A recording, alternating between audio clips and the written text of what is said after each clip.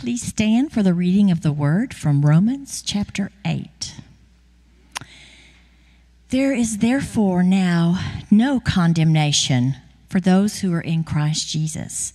For the law of the Spirit of life in Christ Jesus has set you free from the law of sin and of death. For God has done what the law, weakened by the flesh, could not do. By sending his own Son in the likeness of sinful flesh, and to deal with sin, he condemned sin in the flesh, so that the just requirement of the law might be fulfilled in us, who walk not according to the flesh, but according to the Spirit.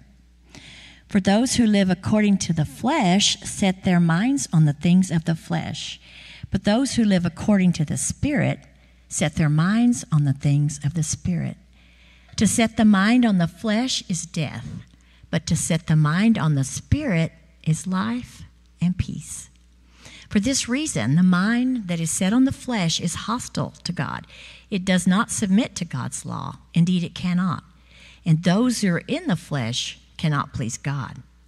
But you are not in the flesh. You are in the Spirit, since the Spirit of God dwells in you. Anyone who does not have the Spirit of Christ does not belong to him. But if Christ is in you, though the body is dead because of sin, the Spirit is life because of righteousness. If the Spirit of him who raised Jesus from the dead dwells in you, he who raised Christ from the dead will give life to your mortal bodies, also through his Spirit that dwells in you. The word of the Lord. Thanks be to God. Please be seated. Good morning, Highland. It's good to have you here with us. I hope you're in that kind of middle phase of the beginning of the new year. At my house, what that looks like is we're cleaning up Christmas lights and putting away decorations, and we're kind of getting ready for school to start again and kind of looking forward to the new change. Maybe that's already happened for you and you're back to kind of the rhythm of your work or your vocation or whatever it is you're doing. Regardless of that, we're glad that you're here today. I have a friend named Josh Ross. He's a fantastic preacher in Memphis, and he was giving a keynote address at one of the big lectures, and he did it over Romans chapter 8, and that's where we're going to be for the next few weeks. And I want to encourage you to read Romans chapter 8 sometime this week. Read the whole thing from beginning to end. It's not going to take you more than 2 minutes to do the whole thing. But read Romans 8 and just listen to it and let it soak through you, because I want you to see kind of the big picture of the story, and I want you to follow the argument that Paul's going to make. And so read the whole thing. Anyway, Ross was talking at this big event, and he was talking about the importance of Romans 8. And he imagined that there was this preacher that shows up, in heaven, and he's going to the pearly gates, and Peter meets them there, and he says, look, we're going to let you in, but we have a few questions first. Peter begins by saying, you spent 8 weeks in Obadiah, but you didn't preach on Romans chapter 8. What's up with that, man? He said, you spent a lot of time looking through Jude, 14-week sermon series, but you didn't preach Romans 8. We'll let you in, but just barely. And as a preacher, and I had been preaching then for about 3 years, preacher then, and I thought to myself, I've never preached in Romans 8. Well, here's my chance. Here's our chance. So I want you to commit to being here. Commit to reading Romans 8, and all the way through, one time this week. But I want you to look to the person that you showed up with today. Look to the person that you live with, whoever that is, and look to them and say, okay, we're going to make it. We're going to commit ourselves to be here for the next 3 weeks. And if you came here by yourself, you have people that you can make that kind of commitment to. Commit to coming to church for the next 3 weeks. Because what we're going to do is important. Romans 8 is the heart of the gospel. Now, all Scripture is useful, all Scripture is valuable to life, but there are some parts of Scripture that are more valuable than others. Jesus' words in the Sermon on the Mount is a peak in the topography of Scripture. I believe the middle of Ephesians is a peak, it's a summit in the topography of the New Testament. Romans chapter 8 matters. And so I want you to be here. And I want you to journey with us as we learn about the heart of God, who loves you so desperately that he sent his son to ransom you from death. Before we jump into the word today, let's pray. Heavenly Father, we're grateful to be gathered here. We're grateful for this place. We're grateful for this word. We're grateful for the way that you have bought us from slavery, redeemed us from the life in the pit. And now, Father, as we turn our hearts and our minds to your word, I pray that you pour through me the gift of preaching, that I might speak your truth and love to these, your people. And it's together that the church says, amen. All right, so this week I went to the funeral of one of my uncles, Uncle Richie. He lived and died in a little town in southern Indiana called Bloomfield. And Bloomfield is so small that if you type that into your Google Maps, you have to scroll down a page before you can find Bloomfield, Indiana, because Google Maps think there's about 8 other Bloomfields that are more important than this little town. And my Uncle Richie was, on his obituary, the first thing it said, a lifelong member of the Bloomfield Church of Christ, and a lifelong member of the NRA, which was curious to me, and so I wanted to know more. I hadn't been back to Bloomfield probably in 25 years. This is who my Uncle Richie was. When I was 8 years old, my Uncle Richie bought me for my birthday an Israeli gas mask that fit a child. And I thought that was the most awesome gift that you could give a kid ever. And now I sit back and think okay, what exactly was in this gift? What did this mean? My Uncle Richie bought a gun dealer's license, not because he wanted to sell guns, but because it allowed him to own more guns. My Aunt Bonnie thinks that my Uncle Richie had about 400 guns in his possession at the day he died, which is a lot. If you went down to his basement, there was just this wall of safes, and they were all filled. I don't know if you've ever seen that old Kevin Bacon movie, Tremors, where the worm busts through the wall and they scroll over, and they showed that basement that was just lined with guns. That was my Uncle Richie. He was kind of like the gun Santa for Bloomfield, Indiana, because there was this kids muzzle-loading rifle association. And if you were a child in that town and you went through the program and you got your gun safety badge, he would give you a gun, a muzzle-loading rifle that he had built by himself. And I can tell you, 2 or 3 people at the funeral came up to me and told me the story that he had given them this gun when they were a child. And this one woman said, I was so little I couldn't hold it up all the way. And so he cut the barrel down, and then I was shooting better than all the boys. She felt amazing. This was my Uncle Richie. My Uncle Richie and my mom both came from a non-institutional, non-cooperative Church of Christ, which meant that when I introduced myself as a preacher, I was immediately suspect. I thought it would gain me credibility. I was suspect because they don't have preachers, they have evangelists. Now, I feel that because sometimes when somebody calls me a pastor, I'm like, so I get where they're coming from. But the evangelist that was at his funeral was giving you kind of the eulogy that I just gave you. A good man. He loved to wear his V-necks and his flannel shirts unbuttoned. That was his uniform with some dirty jeans, and he wore that everywhere, 7 days a week. There was an argument in my extended family about whether or not he should be buried in a white V-neck with a flannel on top. And he didn't care what day it was. He didn't care if he was going to church or going to work or going out to his farm. That was what he was wearing. That's who he was. And the evangelist made the turn and said, but that's not only who he was. He was also a child of God, a son and a daughter of the King. But, the evangelist continued, Uncle Richie, or he said Richie Whitman, was also a sinner. And that made me pause for a second in the funeral. I thought, what's this about? And I began going into kind of like theological preacher mode and thinking about, okay, what is he trying to get at? What is he trying to say? And here's the thing. What the evangelist said was the truth. My uncle was a lot of great things. A caring man who lived and died in a small town. But he was also a sinner. But more importantly, my uncle was a child of God. Bloomfield's changed a lot since the last time I was there. I remember going as a kid, and Bloomfield's a lot like Anson. You know, when you drive up through Anson, there's a county courthouse, and it's kind of got a square ring of small businesses around it, and then, half a mile out on the other side, you're out of the town. That's what Bloomfield is like, except now, when we were driving back, and there's a lot of those small towns in Indiana, they're just drying up. And so you drove through that square in the center of town, and most of those businesses were boarded up or for rent. The only thing that was really thriving in that little square was a Dollar General. And if you lived in Bloomfield, you either got your groceries at the Dollar General or the 7-Eleven, or you had to drive to another town. They can't even afford a grocery store anymore.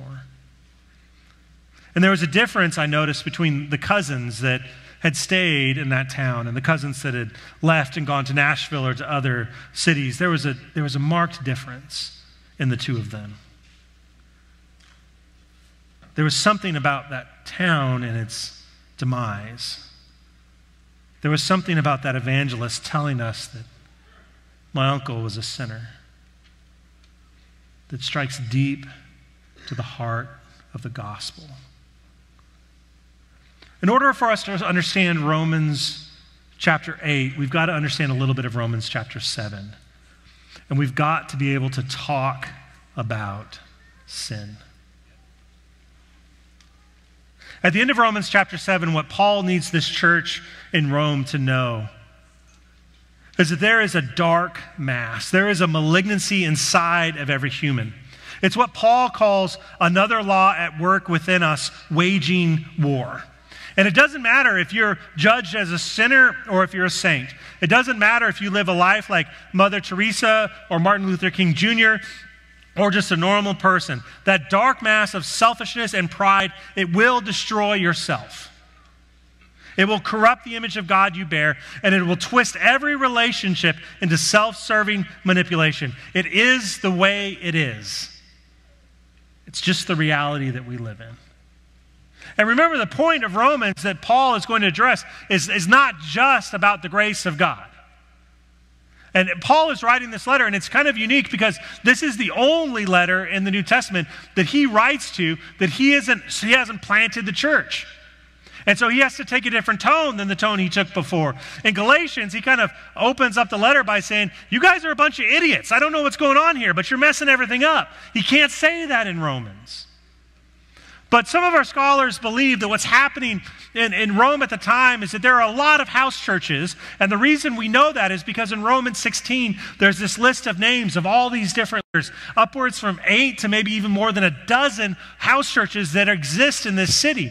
But at some point, the mayor or the leaders of Rome have kicked out all the Jews. Now, at the time, a Roman leader wouldn't really know the difference between a Jew and a Christian. And so a Jew that said, I'm not a Jew, I'm a Christian, they wouldn't care. They'd say, your ethnicity is Jewish. And they just kicked them all out. Now, before then, I imagine that the Jewish Christians and the Gentile Christians have had trouble getting along just because they come from some different places, such different environments. It's me looking at my uncle's gun safe and wondering why. It's him looking at my skinny jeans and wondering why. Just come from different places.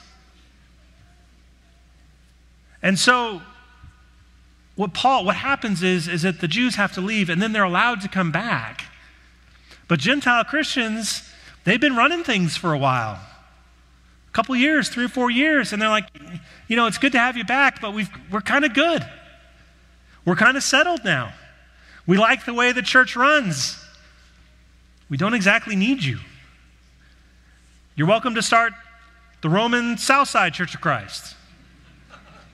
And Paul writes this letter partially because he wants help to continue his mission, but also to address the malignancy of sin that's happening in that community.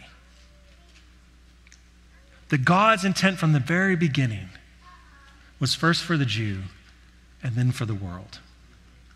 Because all have fallen short of the glory of God and need to be justified freely by God's grace.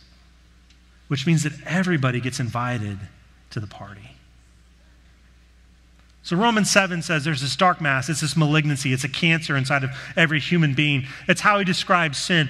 Augustine described it a different way, would describe sin as this kind of disordered passions. The problem is that you have all these passions, but they're not being played in the right order and given the right amount of importance. It's good for you to eat, but gluttony is a problem. It's good for you to feel good about your work, but pride becomes arrogance, and that's sinful. It's good for you to have desire and passion, but when that steps out of bounds, so what you have to learn in living with the Spirit is how to control, how to order your passions correctly, righteously. If you fast forward, maybe the liberal view would or a liberal view, not the liberal view, a liberal view might articulate sin as systematic and institutional problems. This comes straight out of Sergeant Krupke's song in West Side Story, which is based on Romeo and Juliet. If you haven't seen this musical, it's profound. This Sergeant Krupke is kind of this fun, funky story that the Jets all sing and dance, which doesn't sound a lot like gang members, but whatever. They all sing and dance, and they're talking about the problem of sin. And they say, well, it's the social worker's fault, it's the doctor's fault, it's the school's fault, it's the parents' fault. And they find all of these different places to place blame on the problem of sin. And they're not wrong. You cannot take one step, you cannot make one purchase in this world without participating in some way of the degradation of another human being. When I was in college, buying a ring that was cubic zirconium was like cheap. Right? That was like buying a ring at Walmart. Now, there's no problem if you bought your ring at Walmart. God bless. That's fine. But that was a problem. But now, 20 years later, you realize how much blood is actually involved in the processing of getting diamonds out of the earth. There is slave trade involved in the right to wear that ring. And all of a sudden, a manufactured diamond seems like the most ethical choice. It's difficult, and John, the apostle, struggles with this too in the book of Revelation.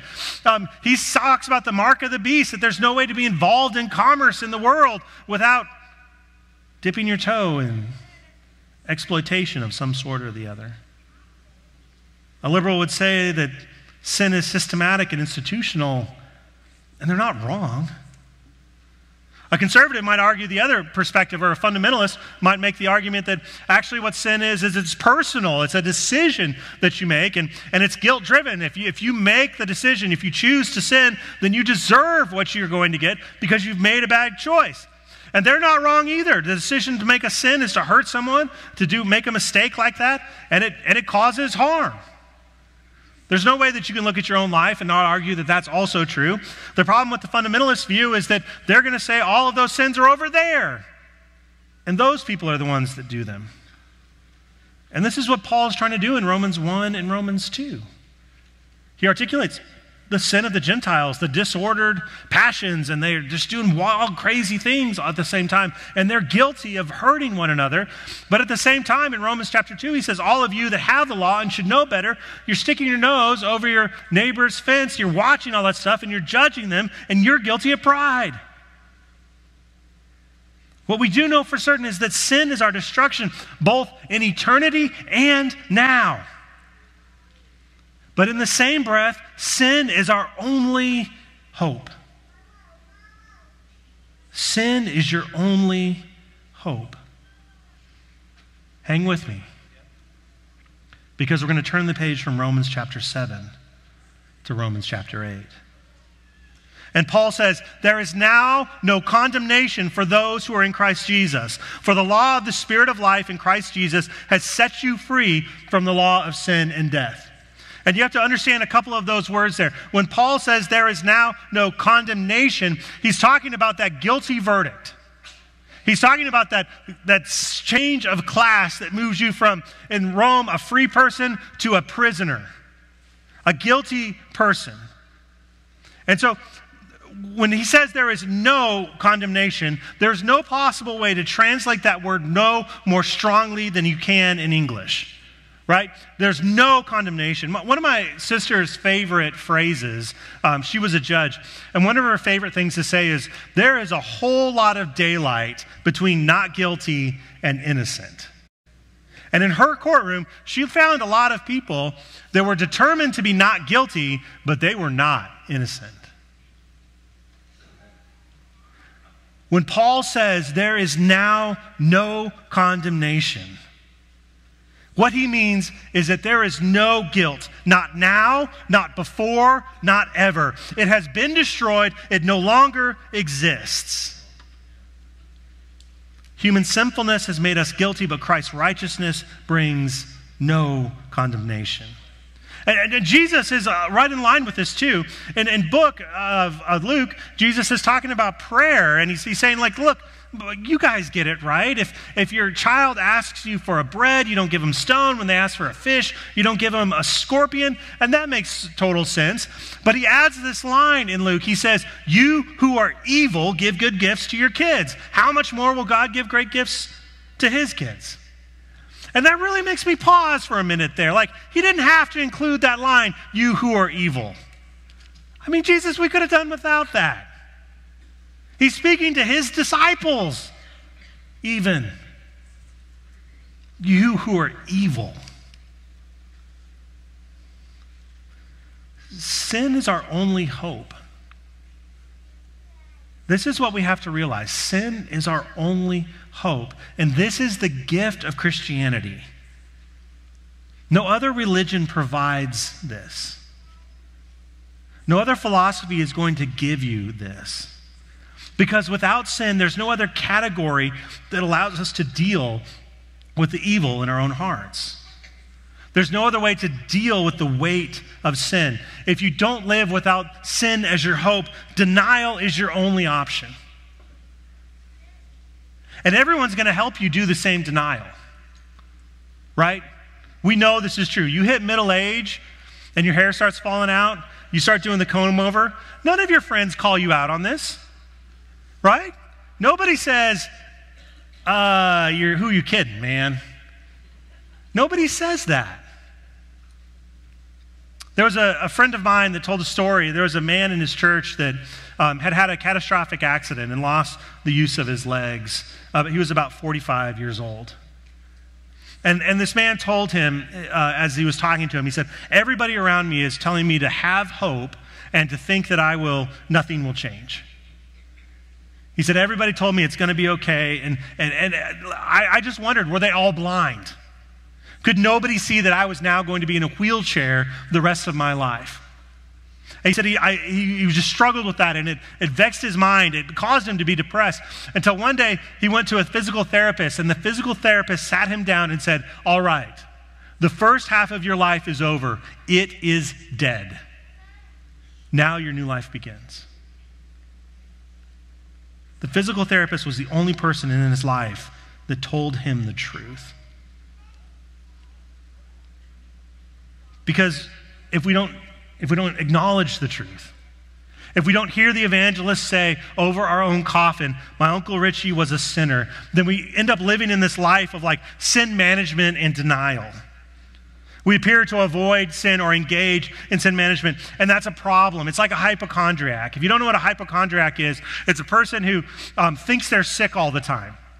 And they're just kind of keenly aware, hyper aware of their own body and everything that's going on. And in the last probably 10 or 12 years, WebMD has become like a hypochondriac's heroin. Because they feel like a twinge in their elbow, and they get on WebMD, and they begin to look it up, and they find the sad, sick truth that they are going to die. I have this little earache. I know what's going to happen. I'm going to die. It's like a hypochondriacs. They can't help it. It's their kryptonite, right? And you'd think that a hypochondriac would go through a system like that where, okay, it turned out that elbow twinge really wasn't anything at all. You're fine. And they would walk out of that problem. But they can't. Because they believe in their heart that it's not the healing of their body that got them out of that. It was the worry. And so they reinforce their own kind of mistake in their mind, and they double down on worry. Somehow, I think we believe if we can just manage our own sin and keep it down and quiet enough, that somehow it's going to be okay, and we double down just like a hypochondriac. And our age is one that is desperately trying to be our authentic best. We want to be our authentic and our best. And so we curate our own authenticity. And what our world needs is someone that's willing to show up in a V-neck t-shirt and a flannel no matter what day it is. Because somehow Christ tells us who we are. Romans 8 sets us free to be your true self. And you don't have to hold the lie anymore. Tim Keller says when you acknowledge this circumstance of your own sin, it not only changes your view of yourself and allows you to be uniquely free, it changes your view of everyone else.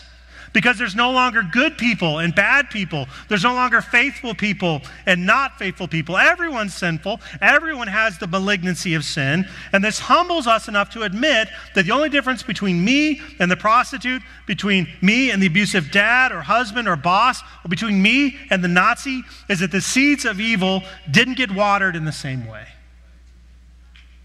And my God, that humility is freeing.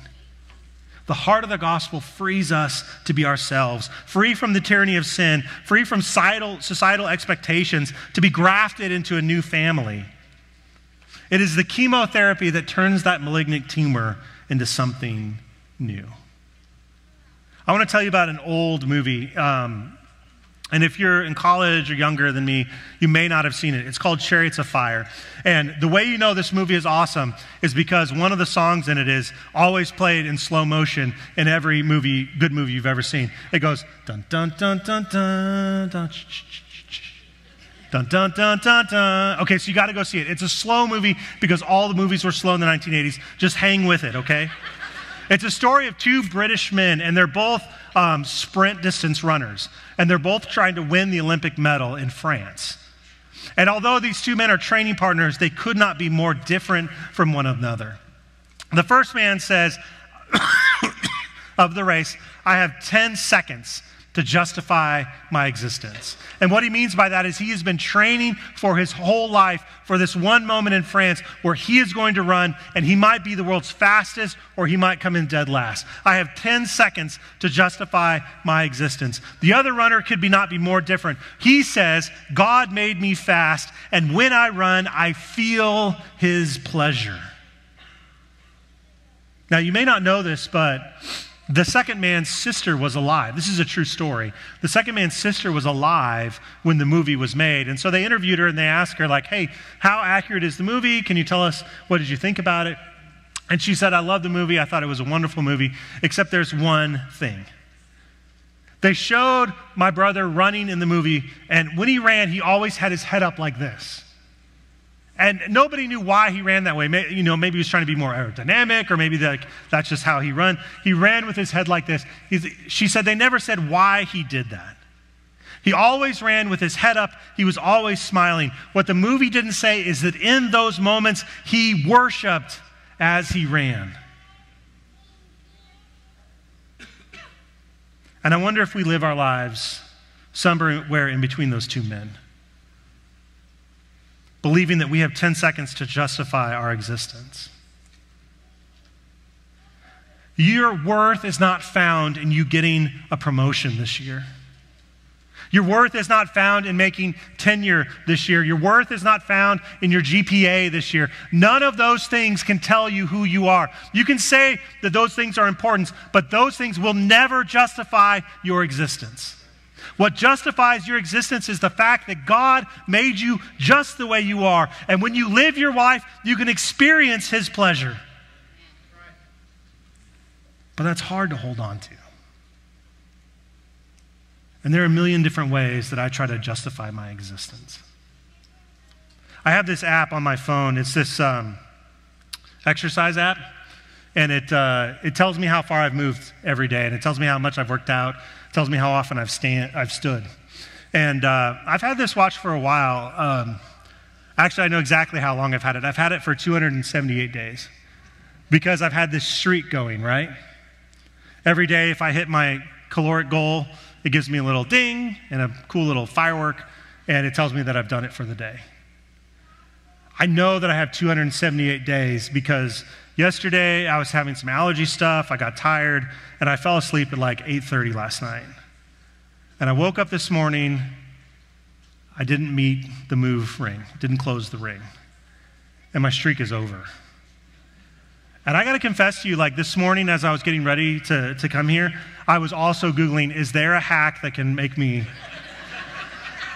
like if I roll my clock back to somewhere in Russia so it's still, Saturday over there, can I do a little workout? And I'm honestly, I'm really bummed. I'm disappointed that this happened.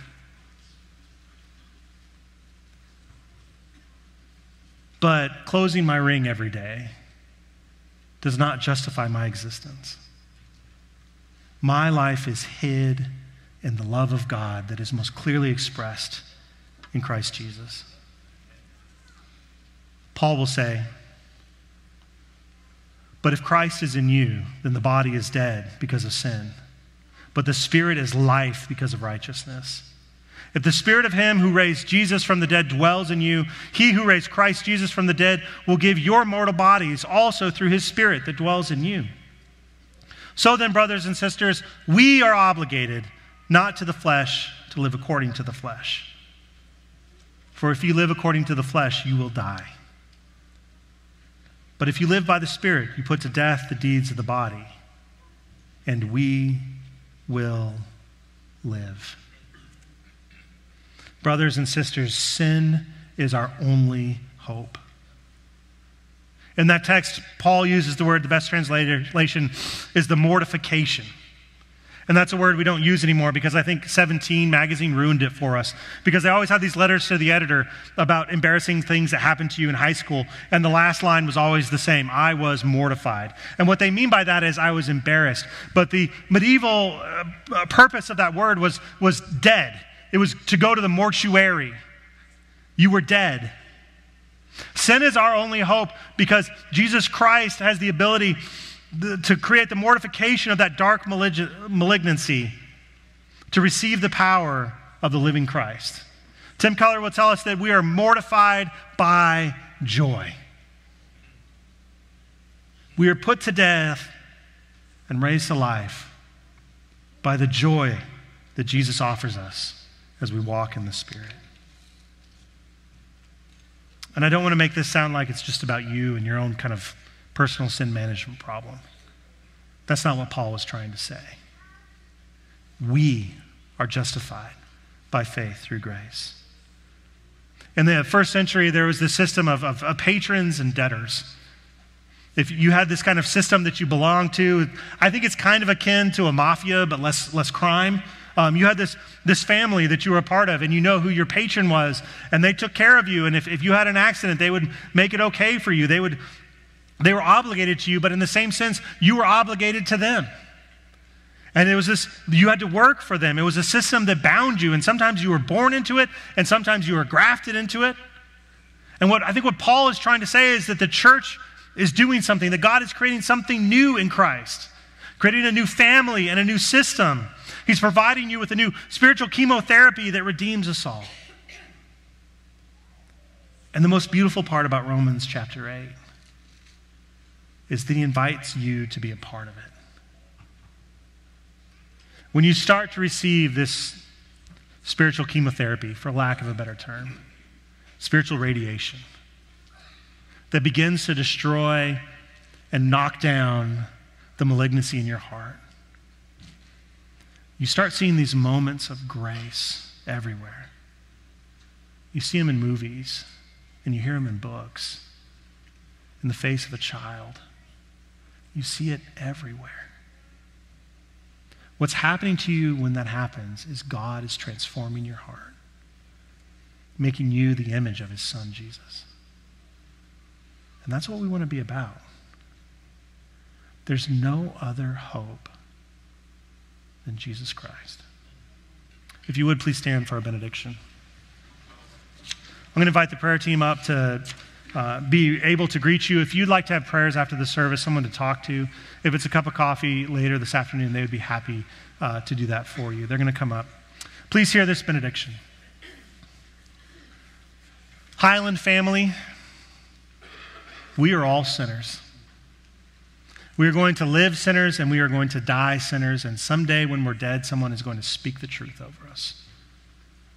But the deeper truth still is that Jesus Christ's blood cleanses every sin. makes you new and makes you whole, makes you worthy, makes you called. So go this week with courage and boldness and see the world God does. See the moments of grace that God provides in your life. Go in peace.